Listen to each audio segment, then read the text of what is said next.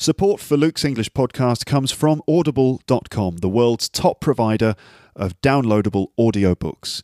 If you'd like to try out their service and see exactly how good it is, then go to teacherluke.co.uk/audible, where you can start a 30-day trial, which includes the download of a free audiobook. Okay, so you can download one audiobook of your choice free as part of that 30-day trial. Okay, if you don't like the service, you can cancel and you can keep the audiobook. So it's basically a free audiobook for listeners of Luke's English podcast.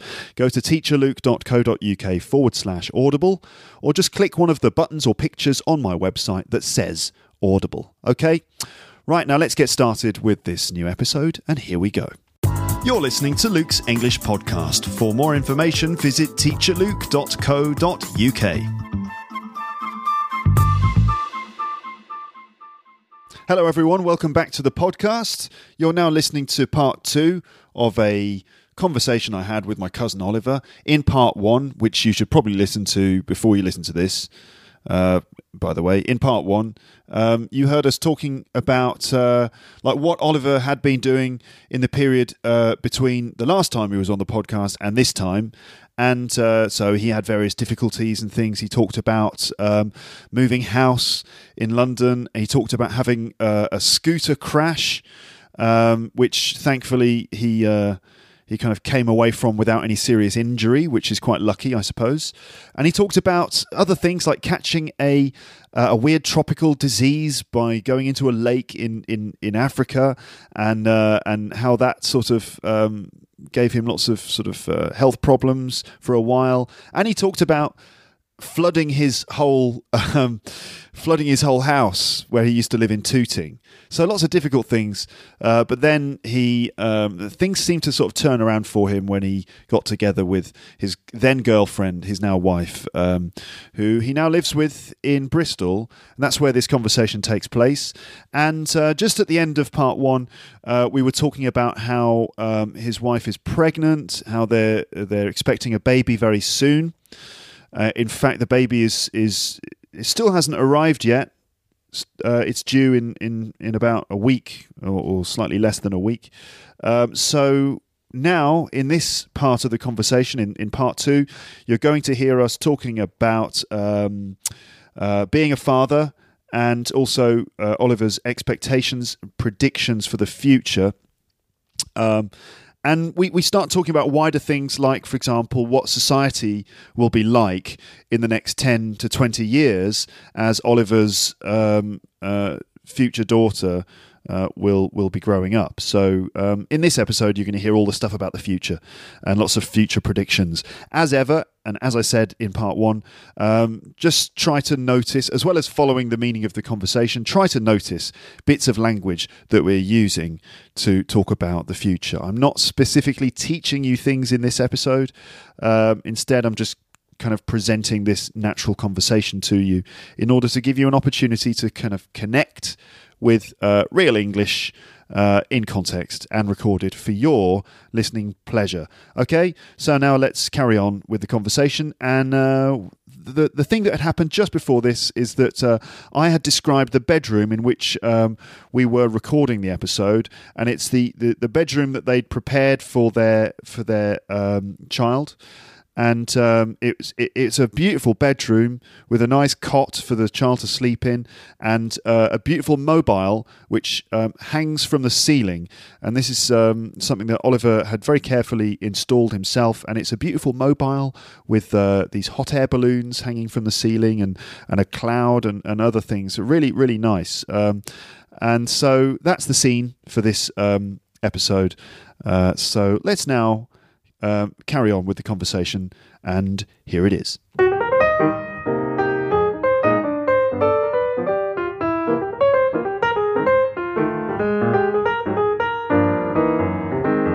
Okay, good. So we've kind of caught up then. Yeah, with my very boring life. With your apparently very boring life. It's not that boring. I think crashing into taxis. Yeah, the London that period was eventful.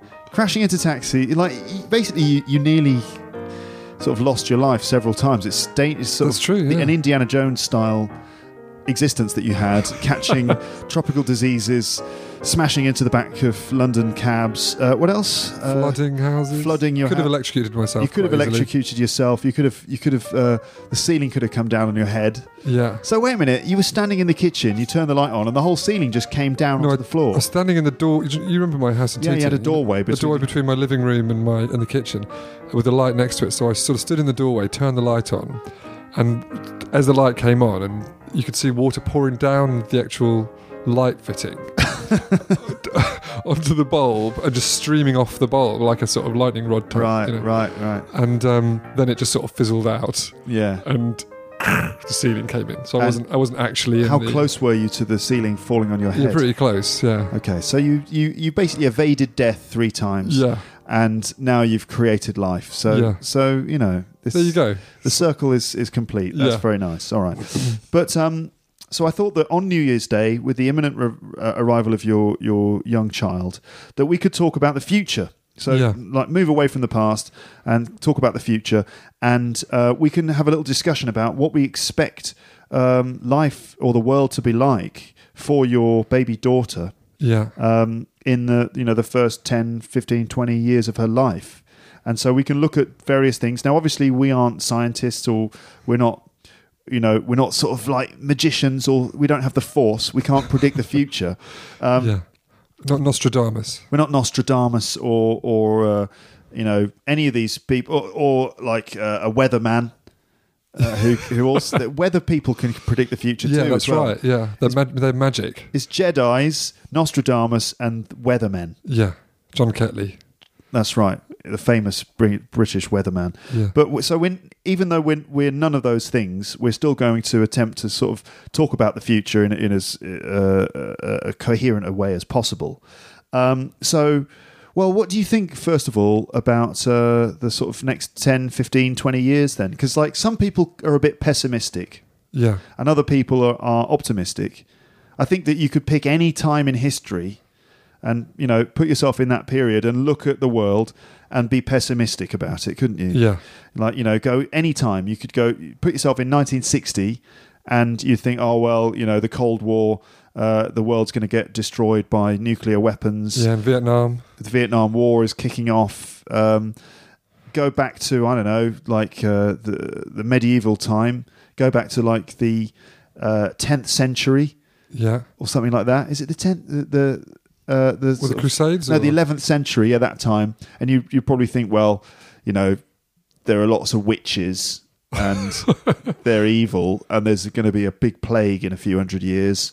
The world's going to end. You know what I mean? Yeah. Yeah, I think you can. And I think if you look at the statistics, is it not that there's less war and death now than there's ever been in the history of the world? I wouldn't be surprised. Because we've had some really, after the Second World War, there was still Vietnam and Cambodia and, Iraq and Iran and some really horrific wars.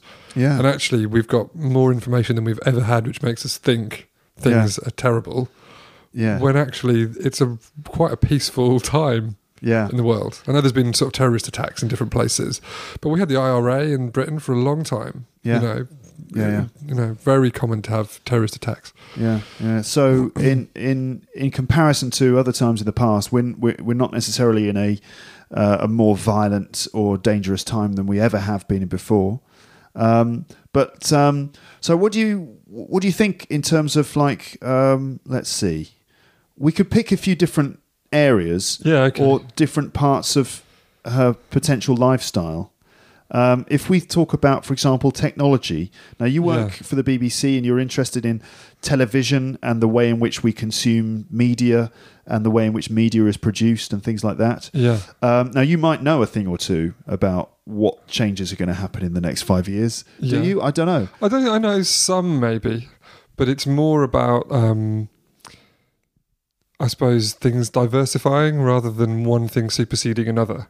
Right. So what you end up with, I think, is you add more options and more ways of consuming media or content or video rather than things ultimately changing. So if you think about books and the radio and television and gaming and all those things, none of them have been superseded. They've all just coexisted. Right. And actually, people's time spent consuming media just keeps going up.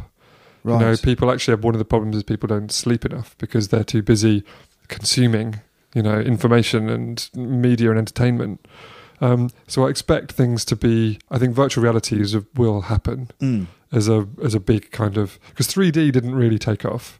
That was it's happened in cinema, but home 3D didn't. Yeah. It was a real failure. Because there were 3D TVs being sold and stuff like that, and that didn't really take off. No, Sony placed a huge bet on 3D and invested lots in marketing and in the sets and the technology, and consumers didn't, buy it, weren't interested. Okay. Even with good content.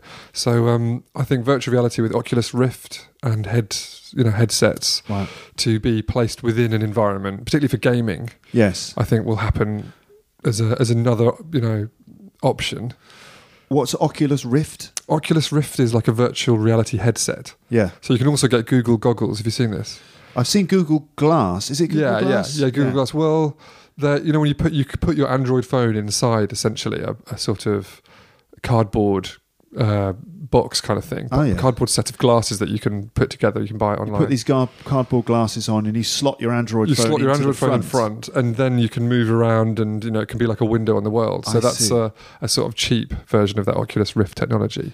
So I've seen, I guess a couple of months ago, YouTube launched this thing, and Facebook have done it as well. Yeah. Which is where there are certain videos which are completely 360 degree. That's it. Like the one I saw was some skydivers jumping off a hot air balloon. Actually. Yeah. And you hold the phone in front of you, and if you turn to the right, then everything you're viewing moves with you. So essentially, your phone is like a little window.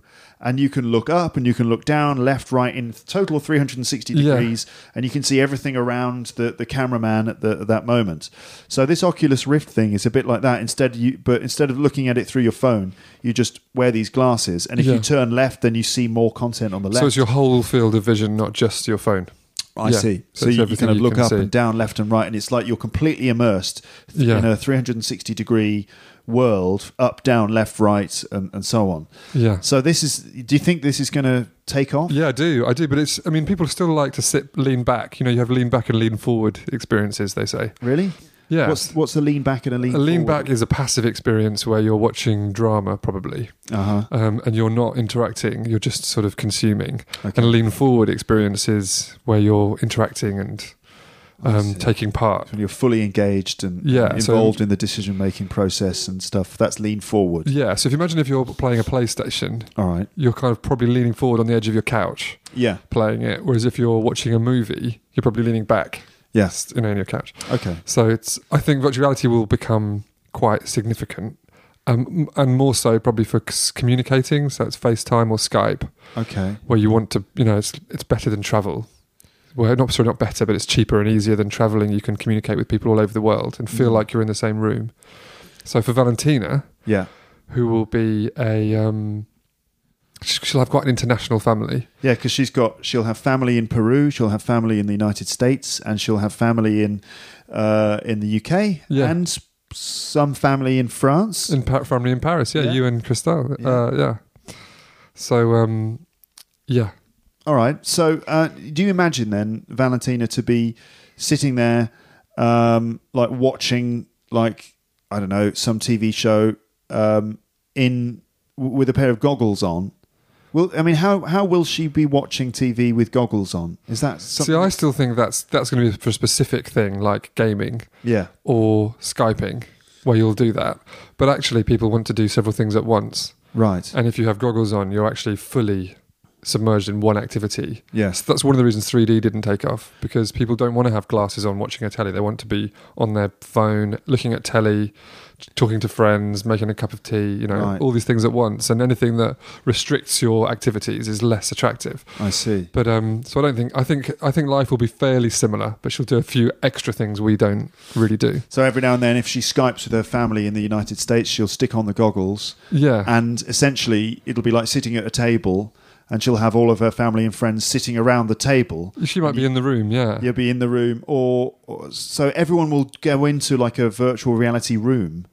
I suppose it depends who's sort of hosting. You could have it they could enter your room, or you could enter theirs. Oh, right. So would it be possible then for her to just enter a real room? No. I think there will be a 360 camera in her parents' house, and I bet it's her grandparents' house in Atlanta. Yeah. And so she put the goggles on. She would suddenly be in that room, and they would be there. And they wouldn't be wearing goggles, but she would. So they would stick a 360-degree camera on the table, and essentially, when she put the goggles on, she would be from the viewpoint of that 360-degree camera. Yeah. Well, it's probably going to be in their smartphone or something. But yeah. Right, I see. So she'd be able to like look around, and they would be talking to the camera, and she would see everything that. I don't really know how it would work, but maybe they would all wear goggles. I don't know. It's complicated. No, I think if you're the one who's entering their room, you would be the one wearing goggles. But maybe. I see. Okay. All right. So maybe. Anyway, that's total speculation. Yeah, but that's what I imagine. That's what I imagine the technology. But when I did a dissertation once about Marshall McLuhan. He's the guy who was a sort of media studies professor, and he wrote that famous line, which is "The medium is the message." Yes, yeah, exactly. But he had another one of his is it maxim? I don't know if that's the right word, but maybe phrase, like well-known phrase, or was that technologies are just an extension of man, is what he said. Uh-huh.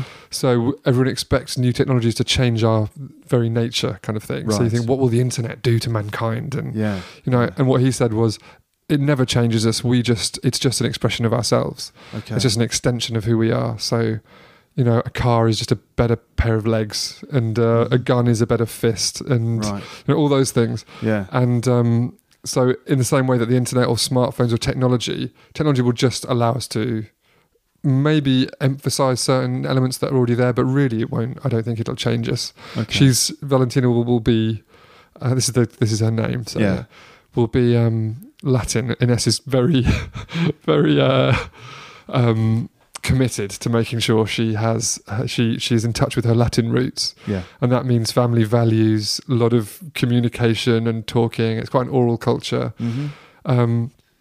So I think whatever technology she has will just help her express that character she already has. So she'll be like the full-on sort of future Latin, future South American, like talking a lot and not letting the geography get in the way. Yeah, but using the technology to express that Latin culture that she's going to have. Yeah. Okay, that's very interesting.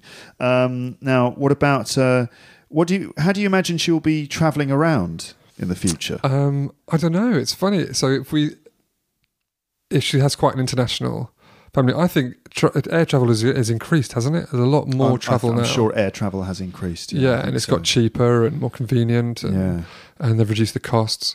So I would expect us to do quite a lot of travelling, because we'll split our time. Where we end up, we don't yet know. You might be in the UK, you might be in New York or something. Yeah, exactly. We don't know. Yeah, we'd quite like to go to New York actually for a while. That would be quite exciting. That would be amazing. And that would then be just an hour and a half flight from her family. Yeah. And also not that difficult to get to London to see my family. Right. So we may end up there, but wherever we are, we will be separate from our family, so we'll end up travelling quite a bit. Mm-hmm. So I think she'll be well travelled. She's already, Ines quite often says she's already travelled to Morocco for your wife's hen do. That's right, when Ines was pregnant. She's also gone to Atlanta and Florida and Finland and Paris. Right. So she's already travelled quite a lot, and she's not even been born yet. Right. So I think she'll travel a lot. So there'll be a lot of travelling going on, and international travel as well as local travel, because I suppose she'll be doing things like studying, going to school and whatever. Yeah. But how will she be travelling, do you think? Do you think that there'll be big differences? Because we know that air travel is actually very it uses up a lot of fuel, and we might not be able to do that so easily. Like nowadays, yes, we have the resources to be able to travel by air a lot, but who knows, in 15 years that might become less possible. It might become more expensive because of scarce resources and taxes on fuel and things. That's true. I don't know, but then maybe that's where her imaginary virtual reality headset comes in. Right. But I would expect her to be quite well travelled. Do you think that there will be new technologies that will allow us to travel using less energy? Yeah, I think the Google Car stuff will happen. What's Google Car then? I had to do some. I'm doing an MBA. We had to do a presentation on this as a sort of new thing to market, a marketing presentation. Right. So as well as having a daughter and working at the BBC, you're doing an MBA, which is a Masters in Business Administration. Yeah, exactly. Like really heavy master's course in business, basically. Yeah. So one of the projects you had to do was about the Google car. Yeah. Yeah. Okay, so you should know. But we were just trying to market it, and that means we were just trying to work out who would be the target consumer and how you would position it and all that kind of stuff. But so we did some research into it, just as it happens, and it really does look like it's taking off. But it's essentially, bit by bit, cars are becoming more and more automated. Yeah. And so there's things like automatic parking, where you press a button and it automatically parallel parks for you. Brilliant. Exactly, yeah. Especially in Bristol, which is crazy for parking. Yeah. So there's little things are becoming more. You have cruise control, but over time, the Google Car stuff is trying to basically automate car driving. So you basically sit down, you press a button, and the car goes, Good morning, Mr. Thompson. Where would you like to go today? Where would you like to go today, Mr. Thompson? And you said, I'd like to go to the gym. And then the car just Would that be your regular gym, Mr. Thompson?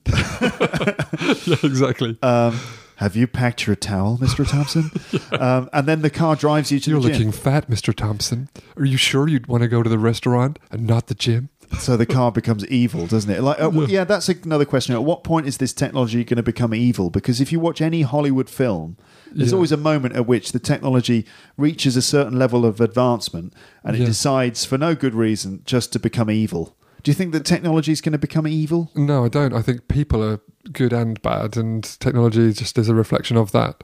Right. So it depends whose hands the technology is in. That's why I do think... all the CCTV and monitoring of people's movements and data is dangerous, because you can use that for all sorts of quite Machiavellian purposes. Like, with basically nowadays with our smartphones and everything, so much of our data is available.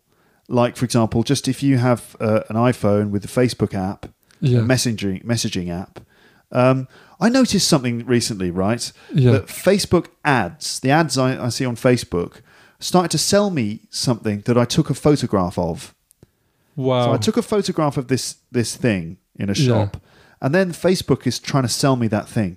That's really scary. And Facebook, basically, when I installed it on my device, one of the things that it has access to is my camera. Yeah, your photos. Yeah. And these days when you go onto the Facebook app, it gives you a lot of your photos there, and just with one single click you could publish them. These are photos that are just on my camera roll, not photos I've uploaded to Facebook. But the app finds those photos, and within the app it shows me them and says, would you like to publish these photos? And I'm like, no, I don't. Yeah. So the app can see all my photos. Even if I don't publish them on Facebook, it still sees them. Yeah. And so it uses those photos to sell me stuff. And also, I've heard this as well, that the Messenger app, the Facebook Messenger app, has access to all of my text messages, and it has access to my microphone. See, that's what I've heard. That's the scary thing. Yeah. And because it has access to my microphone, it's listening, maybe not just to my calls, but it could be. Now, I'm not sure, but it's maybe a bit of paranoia, but it could be listening to my conversations. Yeah. That's what I've heard, is that if you discuss certain things, that can pop up in adverts. Yeah. Which is really quite scary. The technology is definitely there now. It could definitely be listening to us talk. Yeah. When your phone is just on the table, it could definitely be listening to us. I don't know if it is, or if it's just listening to our conversations on the telephone, or if it's just listening to our voice conversations on Facebook Messenger calls. Yeah. But it definitely has the capability of doing that. Also, the camera, not just when it's taking photos, but if the camera's, if certain applications have access to your camera, they might be able to see through your phone. And also, as well as that, obviously, whenever you log into your phone, you use the fingerprint technology, so that you can easily get into your phone without having to press the That's true, actually. code. Apple have everybody's thumbprint. Apple's got everyone's thumbprints. Yeah, a lot of people. And they've got pictures of our faces. They've got as much information as your passport. They've got as much information about you as the customs control of the country. Far more, actually. Yeah, more Far information than your host nation, than the country where you have your passport registered. Apple and Facebook know more about you than the government does. Yeah. And, you know, you kind of think, well, at the moment, we've agreed that we'll give them that information because they're giving us these services, and in return we'll give them certain information which they can sell to advertisers. And what's the worst that's going to happen? They're going to try and sell me a pair of shoes that I looked at on Amazon.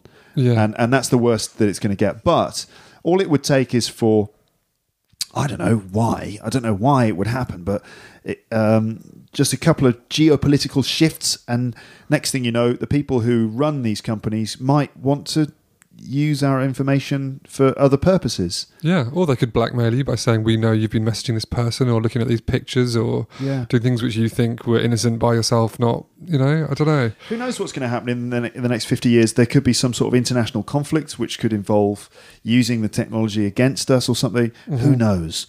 But that's a little bit worrying, I suppose. That's true. But I still think that's people, not the technology. Yeah. Behind it, you know. Yeah. And I think people become more sophisticated quite quickly and wiser to it. And bit by bit, you get, I know, the more targeted you are with the advertising, it becomes, in some ways, it can be less productive. Yeah. Because you're seeing stuff. So it's like you say, I took a picture, I knew I wanted that, and now you're advertising it. It's, I don't know.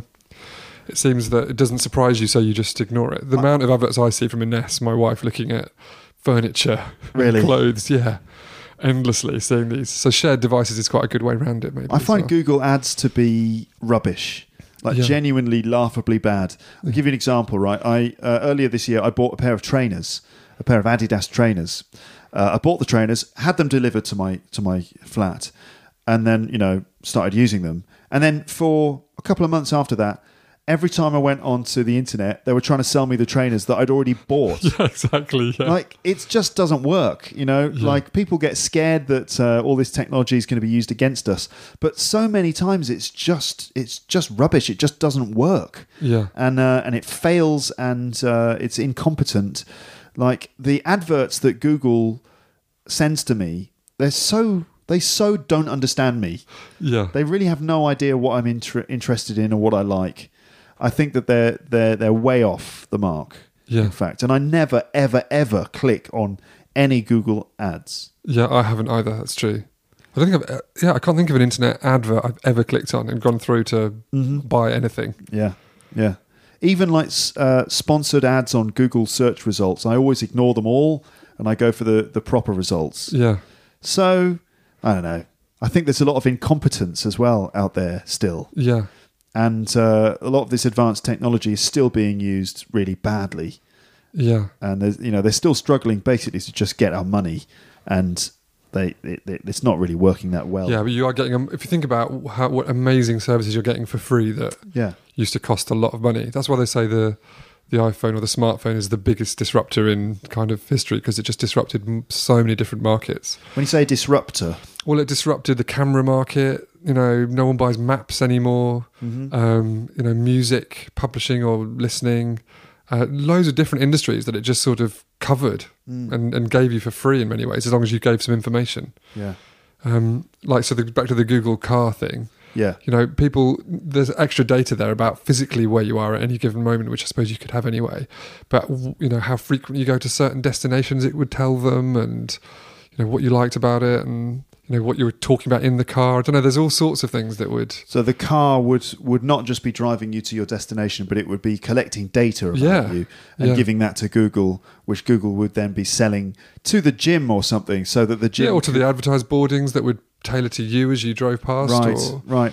I don't know. Yeah. Radio ads, could be anything. So do you think then that how will Google cars work? That you'll get in the car and it'll just drive you. How does it work? Is it based on like magnetic lines on the roads, or no? It's just got a. So when we did this project, lots of things it goes quite slowly at the moment. Yeah. But as long as it's got a 3D map of the environment, it can just drive quite happily, and it knows where other things are. So you have a kind of radar thing, so it knows where other things are in relation to the car.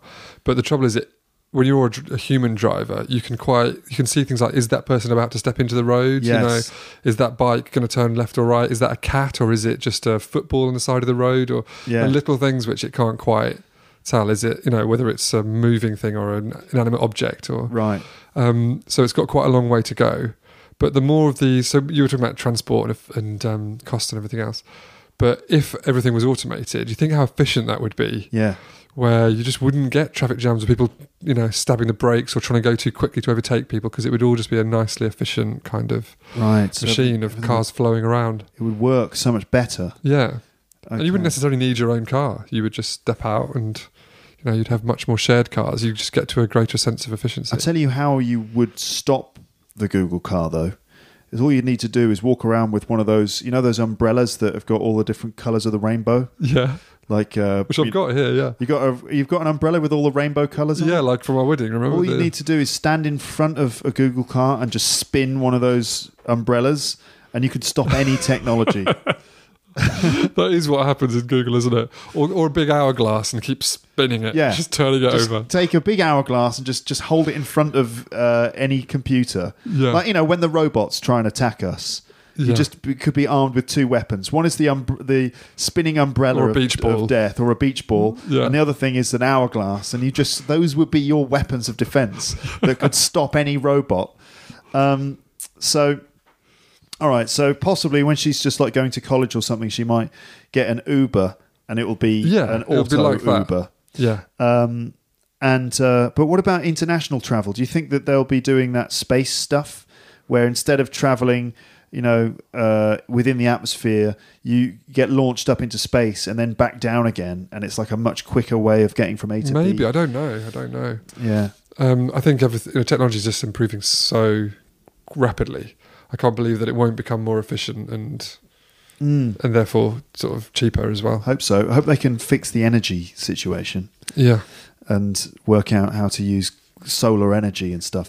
I saw this sort of viral video on YouTube a while ago, which was all about solar powered roadways. Have you seen that? Oh, I have seen that in some Scandinavian country. wasn't it? Or in the States as well. I don't Yeah. know quite where it's being developed, but the idea is that some clever inventor has come up with these panels, these sort of like paving stones, Yeah. which fit together individually, and they form roadways. But the paving stones are also solar panels. Yeah. And so the idea is that you replace all of the roadways in your country with these solar panels, and you connect it directly to the national grid.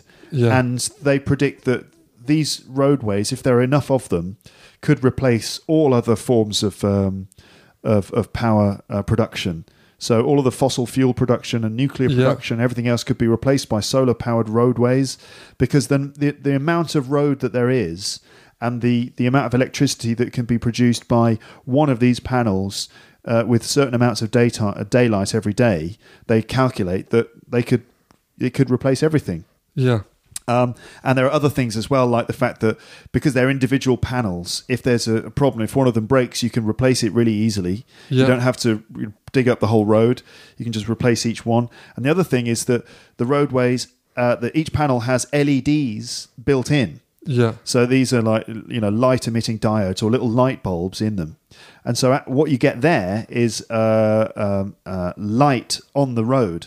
Yeah. And so you get lines and street markings in the form of lights on the roadways. So you get this Tron-style futuristic light roads. They sound amazing. I don't know if there's a problem with them or a reason why they're It'll never be going to cost, happen. won't it? And Yeah. also it depend on the like in Bristol, that wouldn't be very helpful because you don't actually have daylight. Yeah. As far as I can tell, it's mostly raining. But yeah, definitely. I read about that too. But I thought they were struggling to be very efficient in terms of converting light into electricity. But Possibly, yeah. maybe that's the future. Yeah. Also, there are other things like corporate interests. Like you can't just replace fossil fuels that easily. No. Because a company like BP or any of these huge oil companies, they're not going to just roll over and die. No, but also car companies and people who manufacture planes, and there is huge industries, aren't they? Like, as you say. And these corporations are some of the most powerful groups in the world, and they're not just going to let other companies come in and replace their business. So there's a chance that, even if there is the technology there, it might not replace the existing stuff that easily. I saw a clip from The Simpsons recently. It's really funny. Yeah. And it's it's like just a 30-second clip, and it was taking place at some sort of energy conference. And there are kind of booths with different energy companies, presenting their stuff. And there's like the oil company and the gas company or whatever. And then there's like a solar power company in their one booth. And that character called Hans Moleman? The Mole Man? He's like this little guy, this kind of weak little old man character. Yeah. And he's the guy who's working in the solar powered booth. Yeah. And there's some shady looking kind of Secret Service looking guy in a suit and sunglasses going, so these solar powers really work?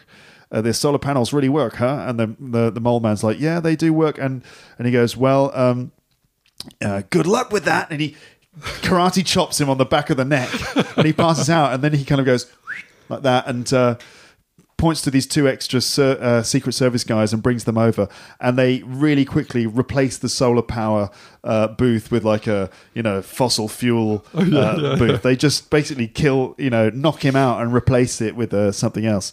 So that's a sort of conspiracy theory kind of thing. That's the existing superpowers of the energy companies might not let new technology come in. I don't know. But it's interesting to see. So let's see. In terms of language, what language do you think that Valentina is going to be speaking? Well, English, I imagine. English and Spanish. Yeah. I need to improve my Spanish a lot, but I can learn with her to some extent, I think. Mm-hmm. But Ines is very keen that she speaks Spanish. And her whole family speaks Spanish. And it's really... if you speak Spanish and English, you have a lot of the world covered. Yeah. Especially Latin America. So she'll speak those two. And French as well, probably. Really, yeah? Because we'll travel there quite a lot. You speak French, don't you? Yeah, and I really like France. Yeah. And so, yeah. Okay. What about Chinese? No. Really? I think that's a myth that everyone's going to start speaking Chinese. I think the Chinese want to speak English, probably. Mm-hmm. You might speak Mandarin, but it's so hard to become really proficient in that language. Especially since the Chinese have got such a big head start on us in terms of learning English. Yeah. Like, they've been learning English for years, and they've got like a whole learning English infrastructure, and they all listen to Luke's English podcast. So. Well, that's it. That's why they're so proficient. Exactly. So maybe the rest of the world isn't going to be learning Chinese, but... I don't know. Do you think so? I've never really... I've always thought that's a bit of a... strange. They say that something like within 40, 50 years, English will be on the way out and Chinese will come. Really? In.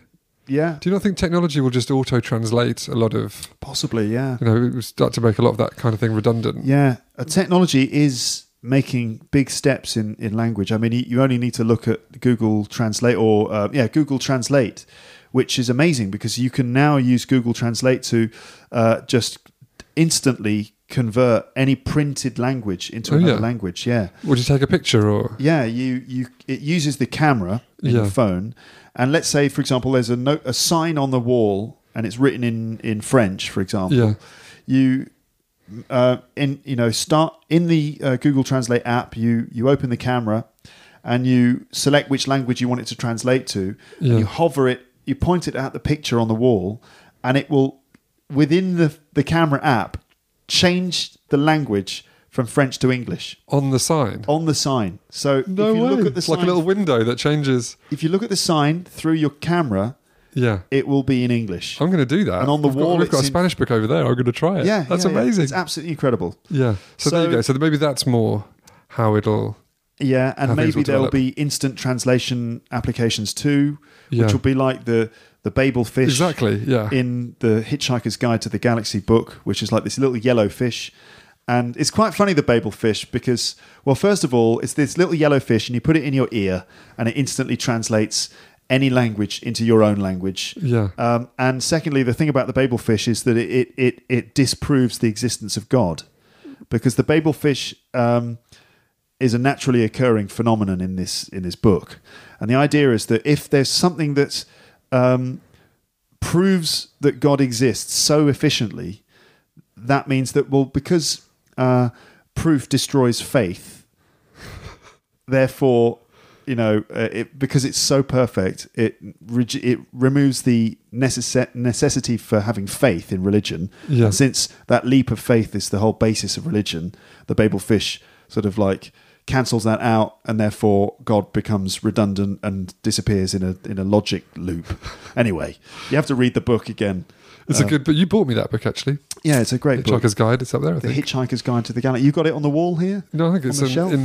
in that shelf up there. Yeah, The Hitchhiker's you are, Guide to the yeah. Galaxy by Douglas Adams, Yeah. which is available on audible.com. I'm you sure know it that? is. I'm sure it is. The audiobook version is read out by Stephen Fry. Is it? He'd do a good He's the perfect performance. person to do it. Yeah.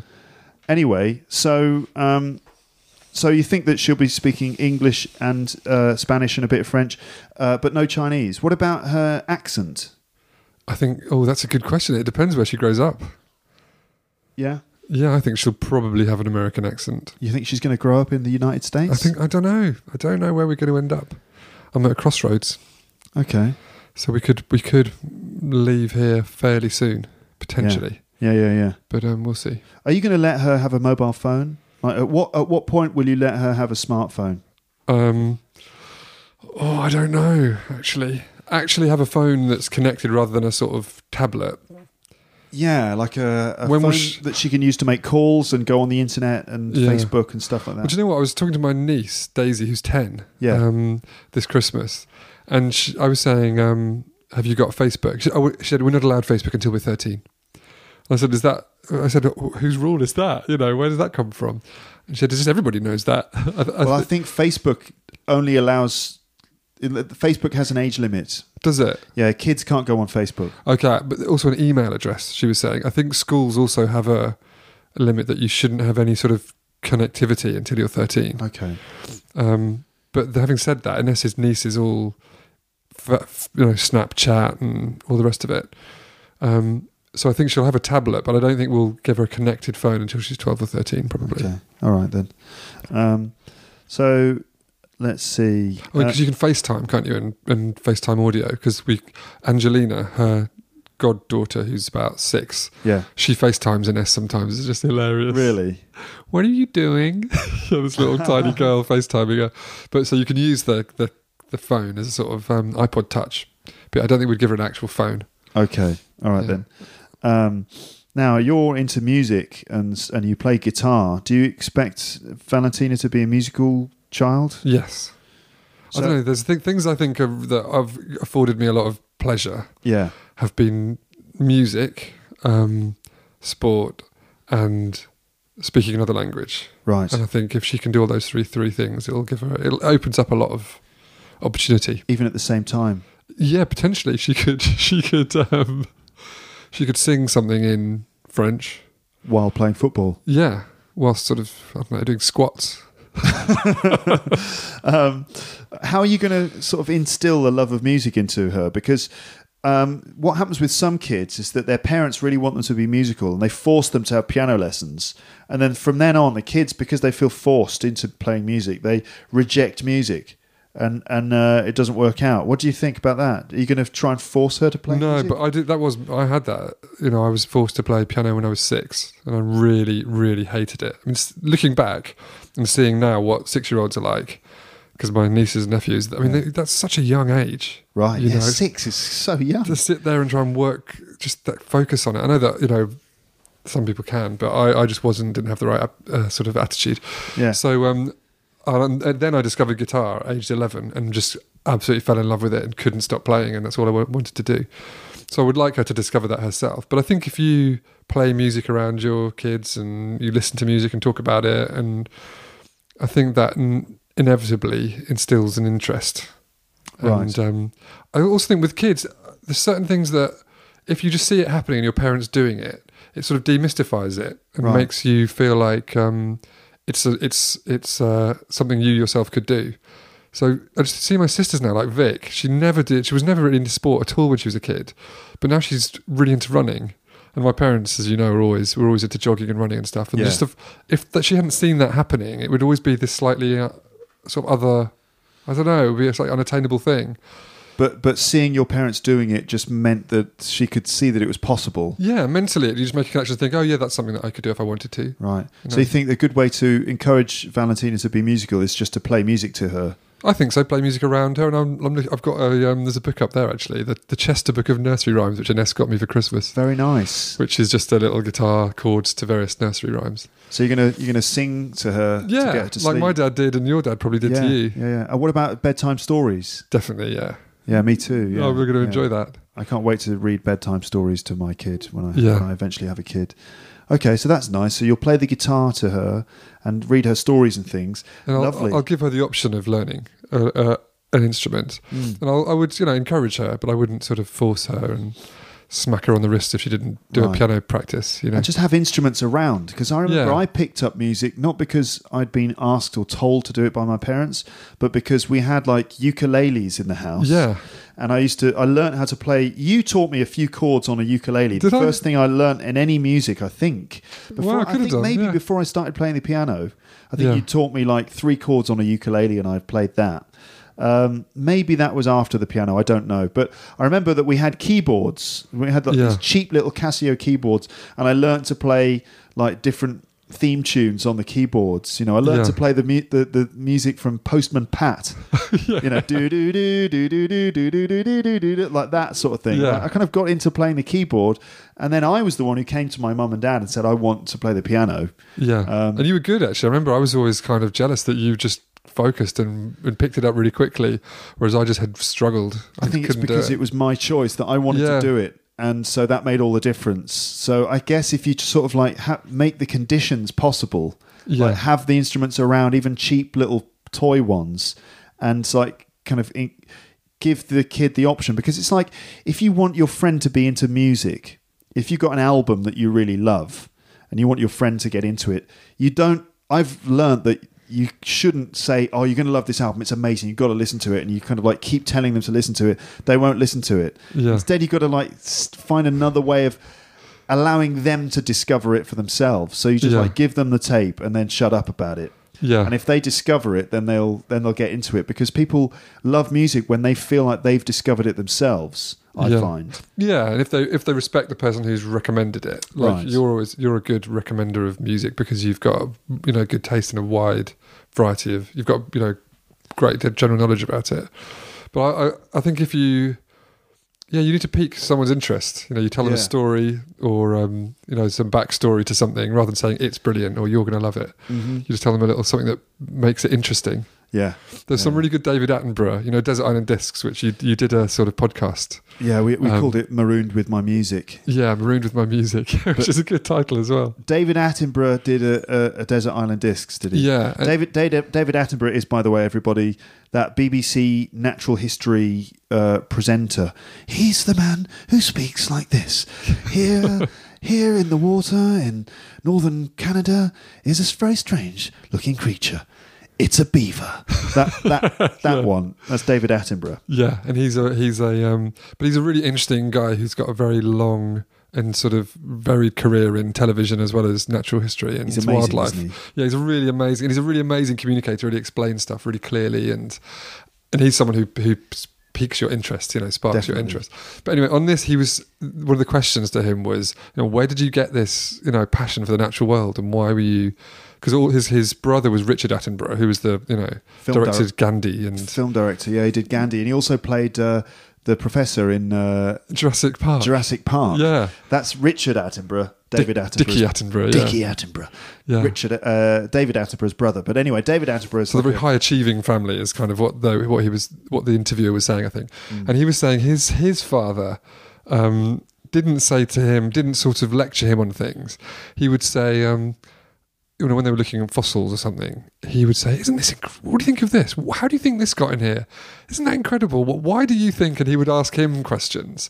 He said he had parents who were always asking him what he thought of things, and always was emphasising how surprising things were to him, which then made him a curious person, which then made him learn. And I don't think that was just the way that they were, rather than them strategically trying to, make him curious. But he was saying he always remembered when he cracked open a fossil, and his father said to him, "Just think, you're the first person to see that for, 50 million years. The first pair of eyes to have looked upon this creature for 50 million years. Isn't that incredible, And so I think that's how you pique an interest is just by saying, don't you think that's fascinating? Or how do you think that happened? Or why?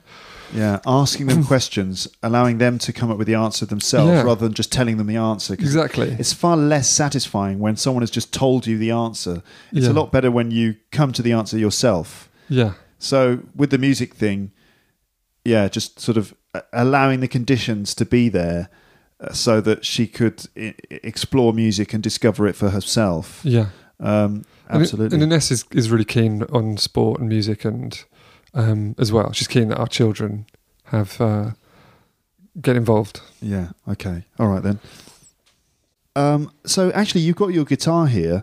Could you play something for us so we can imagine what it's like for your daughter in the future when you're going to be playing the guitar? Can you just play a little bit, because you do play quite well in the early hours of the morning when she's struggling to sleep. When she's struggling to sleep, you might get the guitar and play something to kind of lull her back to sleep again. Yeah. So why don't you play a little piece to us to end this episode? Okay. All right. Okay. So he's got the guitar. So here we go.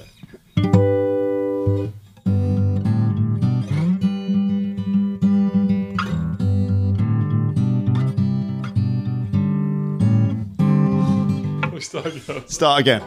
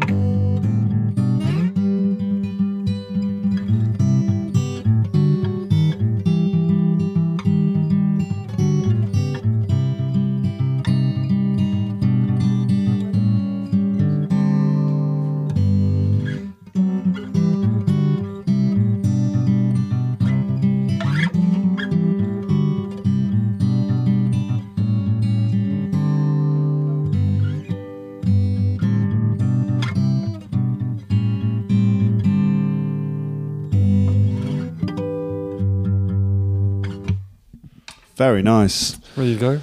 Okay, right. Well, that's pretty much the end of this episode. Thanks very much for talking to me. You're welcome. Nice to catch up. Yeah, nice to have you on the podcast again. All right then. Well, I'll speak to you again soon, I'm sure. But good luck with the arrival of Valentina. Thank you. Next time we can do a catch up on what she's like. Yeah. Yeah, exactly. Yeah, let's go. Okay, all right then. Well, thanks very much, and I'll speak to everyone very soon. But for now, it's just time to say goodbye. Bye. Thanks again for listening to Luke's English podcast. For more information, visit teacherluke.co.uk. Hello, everybody. It's Luke here, just adding a bit of extra stuff at the end of the jingle. How was that conversation with Oliver? Did you manage to understand everything?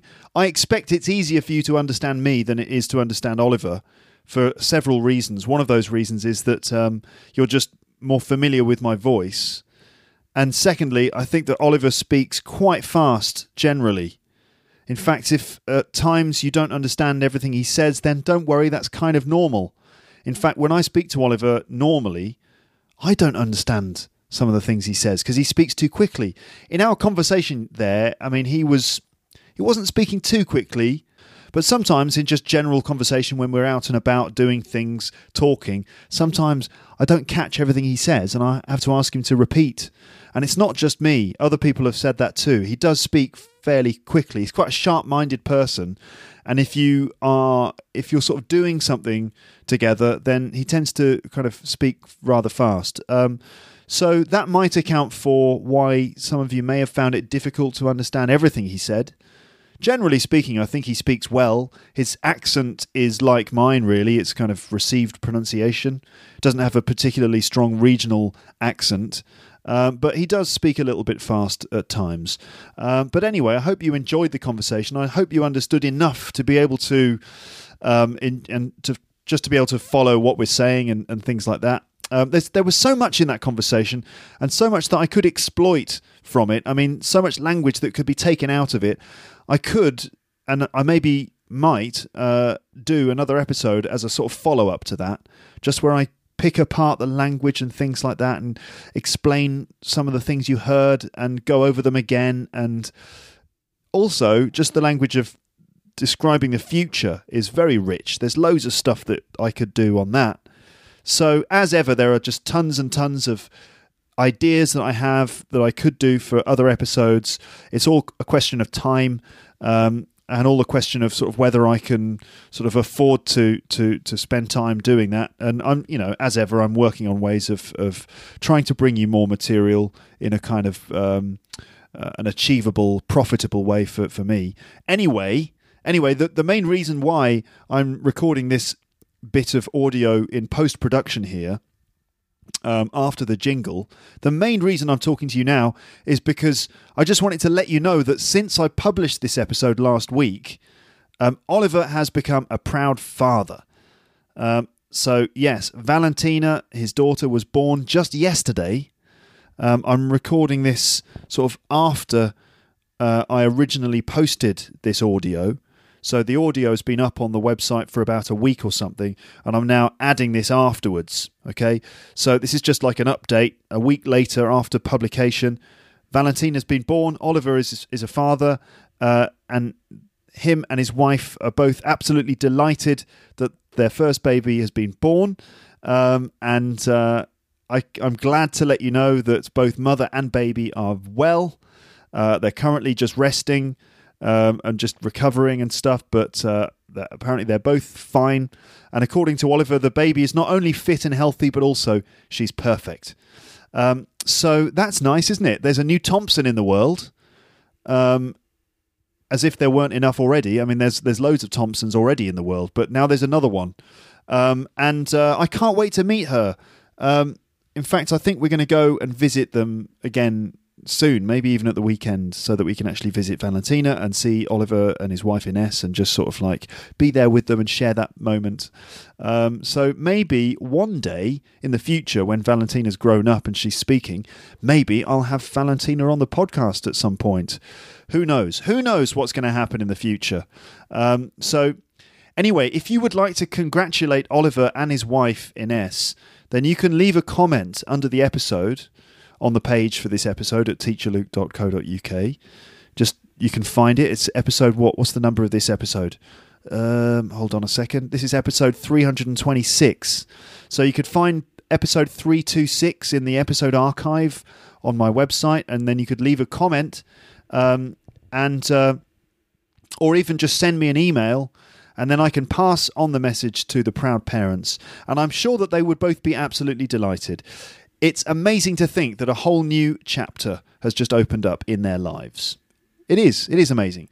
All right, that's enough cheese now. It's enough cheese, I think. But however, if you do like a bit of cheese and you're wondering what to say when congratulating someone who's had a baby, maybe you want to write a message to Oliver. Maybe you don't. Maybe you couldn't care less. I don't know. But some of you might want to write a message to him. Or generally in your life, maybe you're thinking, what should I say when I meet someone who's just had a baby? What do you say in English? Well, here are a few ideas now. This is extra content that you're getting here at the end of the episode. So some things that you can say or write to congratulate someone when they've had a baby, all right? So when you actually meet someone, so in spoken English, in a sort of one-to-one kind of situation, you could say something like this. You could say, hey, congratulations, or congratulations on the new baby. Congratulations on the new baby. Hey, congratulations on the new baby. You must be delighted. You must be delighted. That's fantastic. I'm really happy for you. Okay? So, congratulations on the new baby. You must be delighted. That's fantastic. I'm really happy for you. That's what you'd say. And here are some things you would write, or you could write in a card. Because it's quite common in England, I don't know about in your country, but in England it's common that when something like this happens, you send the person a card, okay? And so you could write messages like this. It could be, wishing all the happiness to the new mum and dad. May life be especially sweet for you and your little baby, for example. Or, you must be so happy. Wishing you happy moments with your little girl or boy. I'm really excited that your little baby has arrived safe and sound. Congratulations on this lovely news. And then finally, congratulations and welcome to the world of parenthood. May the little one be blessed with every happiness.